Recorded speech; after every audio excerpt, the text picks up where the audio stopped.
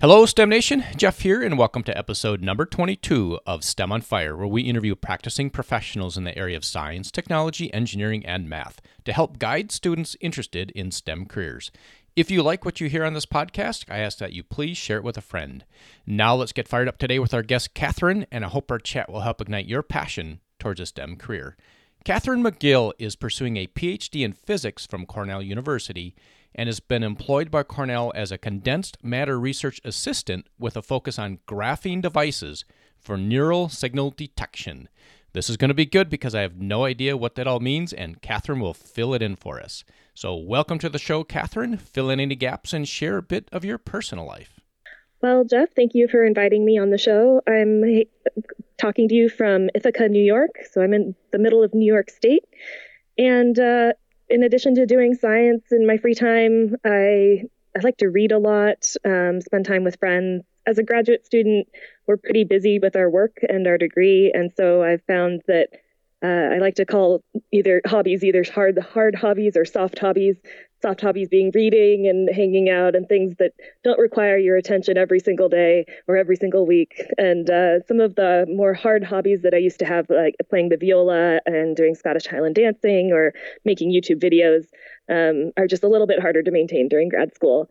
So there's multiple aspects to my life, but right now I'm just focusing on finishing up my degree, which is about a year from completion. Yeah, going for your PhD, that's just a continuation of the difficult STEM curriculums.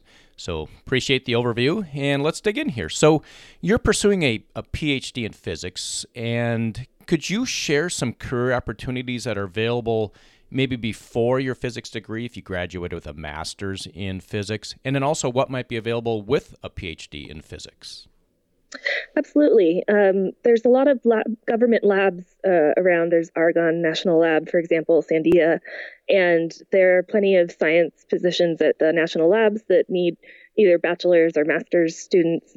There's also a number of industrial companies that make use of physics majors. I have a friend actually who transitioned from physics into big data because as physicists, we're trained to solve problems, and we can take that to other fields. And there's a general approach, I think, that we can use to solve other non-physics problems that companies appreciate as well.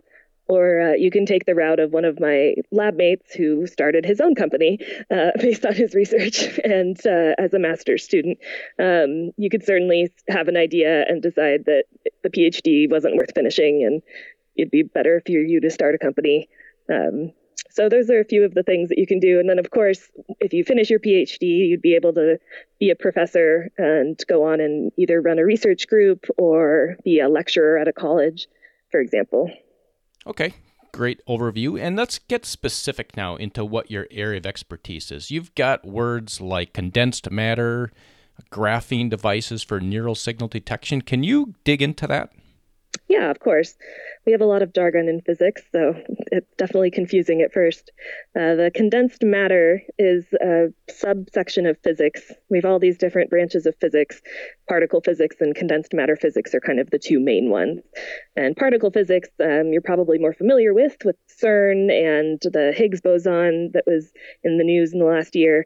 And then there's condensed matter physics, which I work in. And condensed matter physics is basically anything that's not a gas. So it's condensed in some form, either a liquid or a solid or somewhere in between the two. It's a fun place to play around in. So for graphene, this is a material that I work with that's only 1 atom thick. It's sort of incredible that it is stable and exists in the world. For a long time, actually, theorists didn't think it could exist. And it was only in 2005, I believe, that a research group first isolated it and used it to make some electrical devices that were very exciting. So it's sort of a newer material to work with. And because it's only 1 atom thick, that also just makes it extra fun. It's very flexible, and I play around with it in water so that I can move it like a piece of paper. So if you think of a piece of paper, it's 2-dimensional, but you can bend it and roll it and manipulate it in 3 dimensions. And my research group has developed a way to do that with little micro manipulator hands, essentially, with a piece of graphene. And so then the neural signaling comes in with neurons. Cells are squishy and pliable. And so we have this very soft electrically conducting material now. And if we can control where it is, we could move it on top of a cell or squish it into some tissue and detect neural signals that way. So we're working towards that goal. We're not quite there yet, but that's where we're moving. And what would that be used for? So you're talking about neural detection, so you're talking about the brain, I assume. Yes. So where would that be used? Would you put some graphene in your brain to monitor just a neural activity? Yeah, right now, the big question with brains is scaling things up. So there's a level at which neurobiologists have a good sense of how individual cells work, and even like a network of maybe 10 or 20 cells, how they interact with each other, neural cells in particular, of course. But our brain has millions upon, billions of cells, and we haven't got a way to really approach that problem yet. So there's a lot of interest in having devices that you could make in parallel, massively in parallel. So that means that you could just produce thousands of them at a time and use them in that capacity as well. And graphene actually does fit those criteria. I can talk about photolithography in a minute, which is the process we use to make our devices. But if we can go from the current state of the art, which is 100 little metal detectors in the brain, to 1,000, that will just increase our knowledge of how our brains work phenomenally. And so the graphene, so it's 1 atom thick. So is that actually visible? You say you manipulate it in water. Can you actually see that, or is it just too small to see? You can actually see it. It absorbs 3% of light, so it's very faint, but you can find it. And we have cameras where we bump up the contrast so that it looks as dark as possible and is easy to see. But when we're working with it, we also coat it in other materials so that it becomes easier to see for a lot of the processing. It has a sort of waxy material on top of it, and that's thick enough that you can see that easily. So we don't lose track of it when we're working with it. But yeah, you can actually see it. And if you were to try and see it unaided, that would be a hard thing to do. If you were trying to do it without a microscope and a camera that could kind of bump up the contrast for you. Okay, so you're doing research. So there's a lot of folks going for STEM degrees. They're getting an undergraduate degree, a Bachelor of Science and a Master's, and then moving into a PhD world where you're doing research. What would a typical workday look like for you? Yeah, my workday is not typical. It depends really where I'm at in a project. So with research, and in particular my field of research with graphene, and here's another jargon word for you, nanophysics and nanoscience. And I do photolithography, which is a process. It's a lot like photography, actually, old school photography when you had to develop film. We have materials that interact with light, and they allow us to make patterns, and then we can go on and process things from there, add metals or etch things away. So sometimes at the beginning of a project, I'm mostly working in the clean room, which is this room that is exceptionally clean so that even pieces of dust are minimal, because dust could ruin the devices we're making. If you think of all the devices that are in your cell phone, for example, there's so many little transistors that are in there, and a piece of dust could just wipe them out during processing. So you're wearing a bunny suit all day long then in that clean room, I assume? I'm wearing a bunny suit in the clean room, that's right.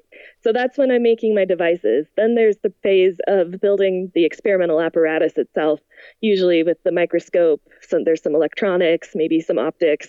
So the environment in which we're going to study the device. And then taking data, of course. And once you have sufficiently interesting and good data, then there's the phase where you're writing a paper. So it really, your typical day just depends on where you're at in your research project. Okay, so what is one area that really has you fired up about physics or graphene or small devices? Well, I kind of have to agree with my advisor right now. He's really into the idea of a nano submarine.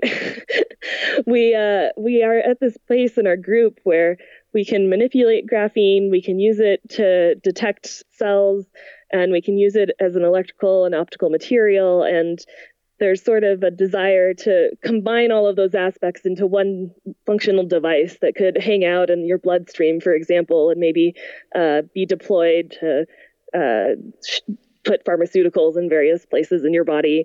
That's a very broad goal that we're not making a nano submarine tomorrow. But the idea of sort of functionalizing graphene in all of these ways and bringing all of its benefits together into one device is, I think, really cool. And this is all funded by research dollars from the government, or where does the money come from for the research? That's a great question. For physics, the money, I think not exclusively from the government, but I think almost exclusively. In engineering, you're more likely to see partnerships between industry and academia. A lot of professors actually in engineering have their own companies. So I have some friends who are funded through a company, and they work on proprietary information, so they can't really talk a lot about their research because it's for the company.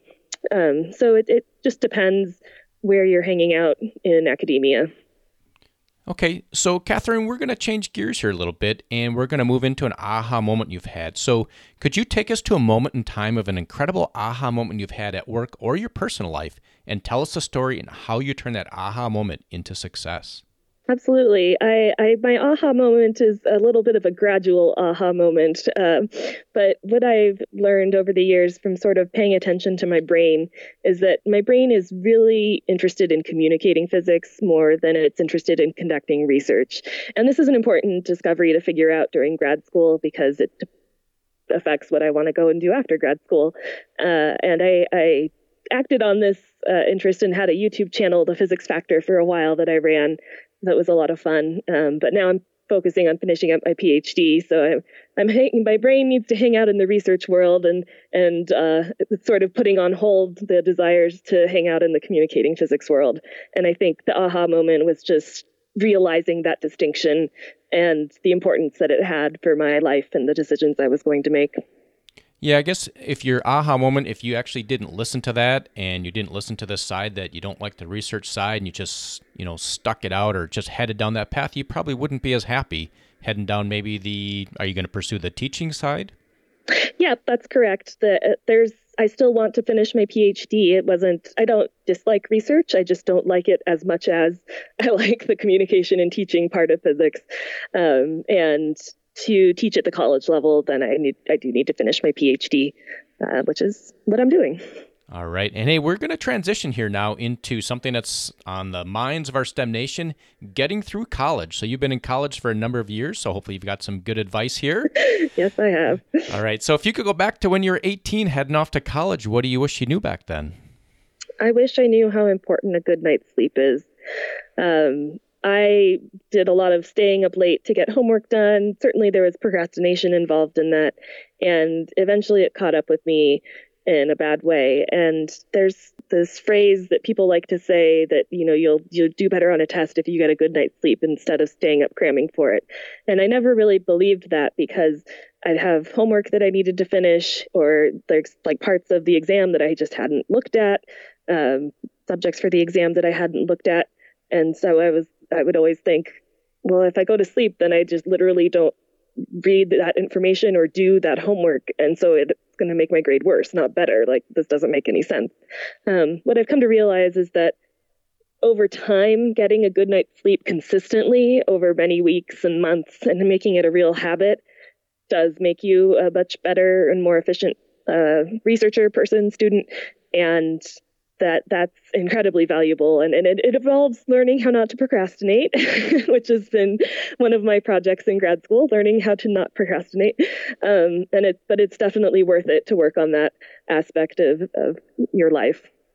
Yeah, Kathryn, I'm going to say to STEM Nation, if you're in high school, thinking about heading into a STEM curriculum or any degree for that matter, start learning that time management now before it's absolutely necessary in college, because it will become absolutely necessary in college, and get a good night's sleep. Don't cram all night for a test. You're going to end up doing worse. Yeah, maybe it works once or twice, but over the long haul, that's not going to work. Sleep is so important. Thanks, Kathryn. Yeah, absolutely. So we're going to take a quick pause and thank our sponsor, Audible, who is offering a free audiobook. You can head over to STEMOnFireBook.com. That's STEMOnFireBook.com to get a free audiobook of your choosing. And we're going to head into the lightning round. Kathryn, are you ready? I'm ready. Let's do this. All right. What's the best piece of advice you've ever received? Go to sleep. Go to sleep. It's true. I can't think of anything better. And what's a personal habit that contributes to your success and it cannot be sleep? That is fair. I would say mindfulness, learning to be self-aware, the idea of metacognition, thinking about what your brain is thinking about. This is how I had my aha moment of realizing I was really more interested in teaching and communication of science. So learning how to kind of be able to reflect on what your mind is doing is has helped me a lot. And how do you reflect on something like that? It's a little weird.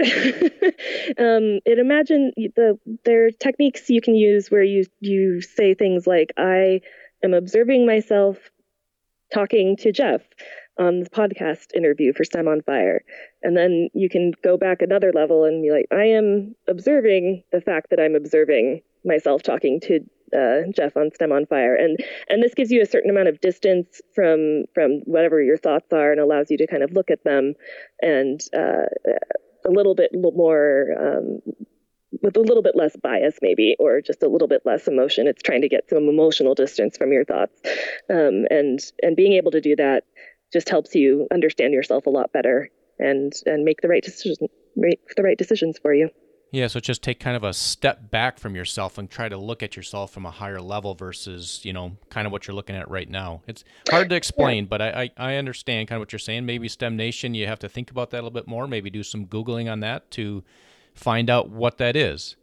Yeah, I would say mindfulness is the word to Google. That will bring up a lot of useful information, I think. Okay, mindfulness. And what's a favorite internet resource or phone app and why? I really love Habitica. It helps with my time management skills. It's an app that gamifies your life. So it's like an RPG, but you get points for getting things done. So you make your to-do list and it's set up to give you gold for completing things. And there's pets that you can buy and swords and there's quests that you go on. But it all revolves around getting things done in your own life. And that's been enormously helpful in fighting my procrastination, just giving it that little extra boost at the end of the day, maybe like, oh, I really don't want to do this chore, but if I do it, I get points on this game, so I'm going to do it. And what was that called? Habitical? Habitica, like Habitica. H-A-B, yeah. Habitica? Yes. Habitica. Yep. And Kathryn, you like to read, so what is one book you recommend and why? I do love to read. I would recommend the book Honeybee Democracy by Thomas D. Seeley. This is just a great book for people interested in science because it does a beautiful job of going through the scientific process. Thomas Seeley is a professor at Cornell, actually. That's how I learned about the book. And he just does a wonderful job of kind of setting up his research question about bees, where I'm curious about this aspect of them. So we designed this experiment in this way to answer it. And then here's some interesting things we learned. And it just does this again and again and really shows the scientific method at work in understanding how bees communicate with each other. And so I think it's fascinating on just its subject level. Bees are kind of cool. And then it's fascinating on this scientific process kind of level as well. Okay, Kathryn. So as we wrap up here, can you share a parting piece of guidance for STEM Nation? And then we'll say goodbye. I would say, repeat myself a little bit, pay attention to your brain and where it likes to hang out. That's how I like to say it. And figure out if you want to hang out there professionally or if you want to just keep it as a hobby, because either of those options is totally fine. And you'll run into a lot of the do what you love mantra as you go through college. That's big right now in our generation. But ultimately, do what you love for work or do what you love as a hobby. It doesn't matter too much which of those options it is. All right, Kathryn, thanks for that. And with that, we'll say goodbye. Goodbye. I hope you enjoyed our discussion today with Kathryn. Head on over to STEMonfire.com, subscribe to the email list to keep up with the latest happenings, and be sure to subscribe to the podcast on your favorite podcast player. And again, if you are getting value from this podcast, please share it with a friend. Tune in next week where we talk with Arun, who is a mechanical engineer. Until next time, I hope this chat has helped ignite your passion towards a STEM career.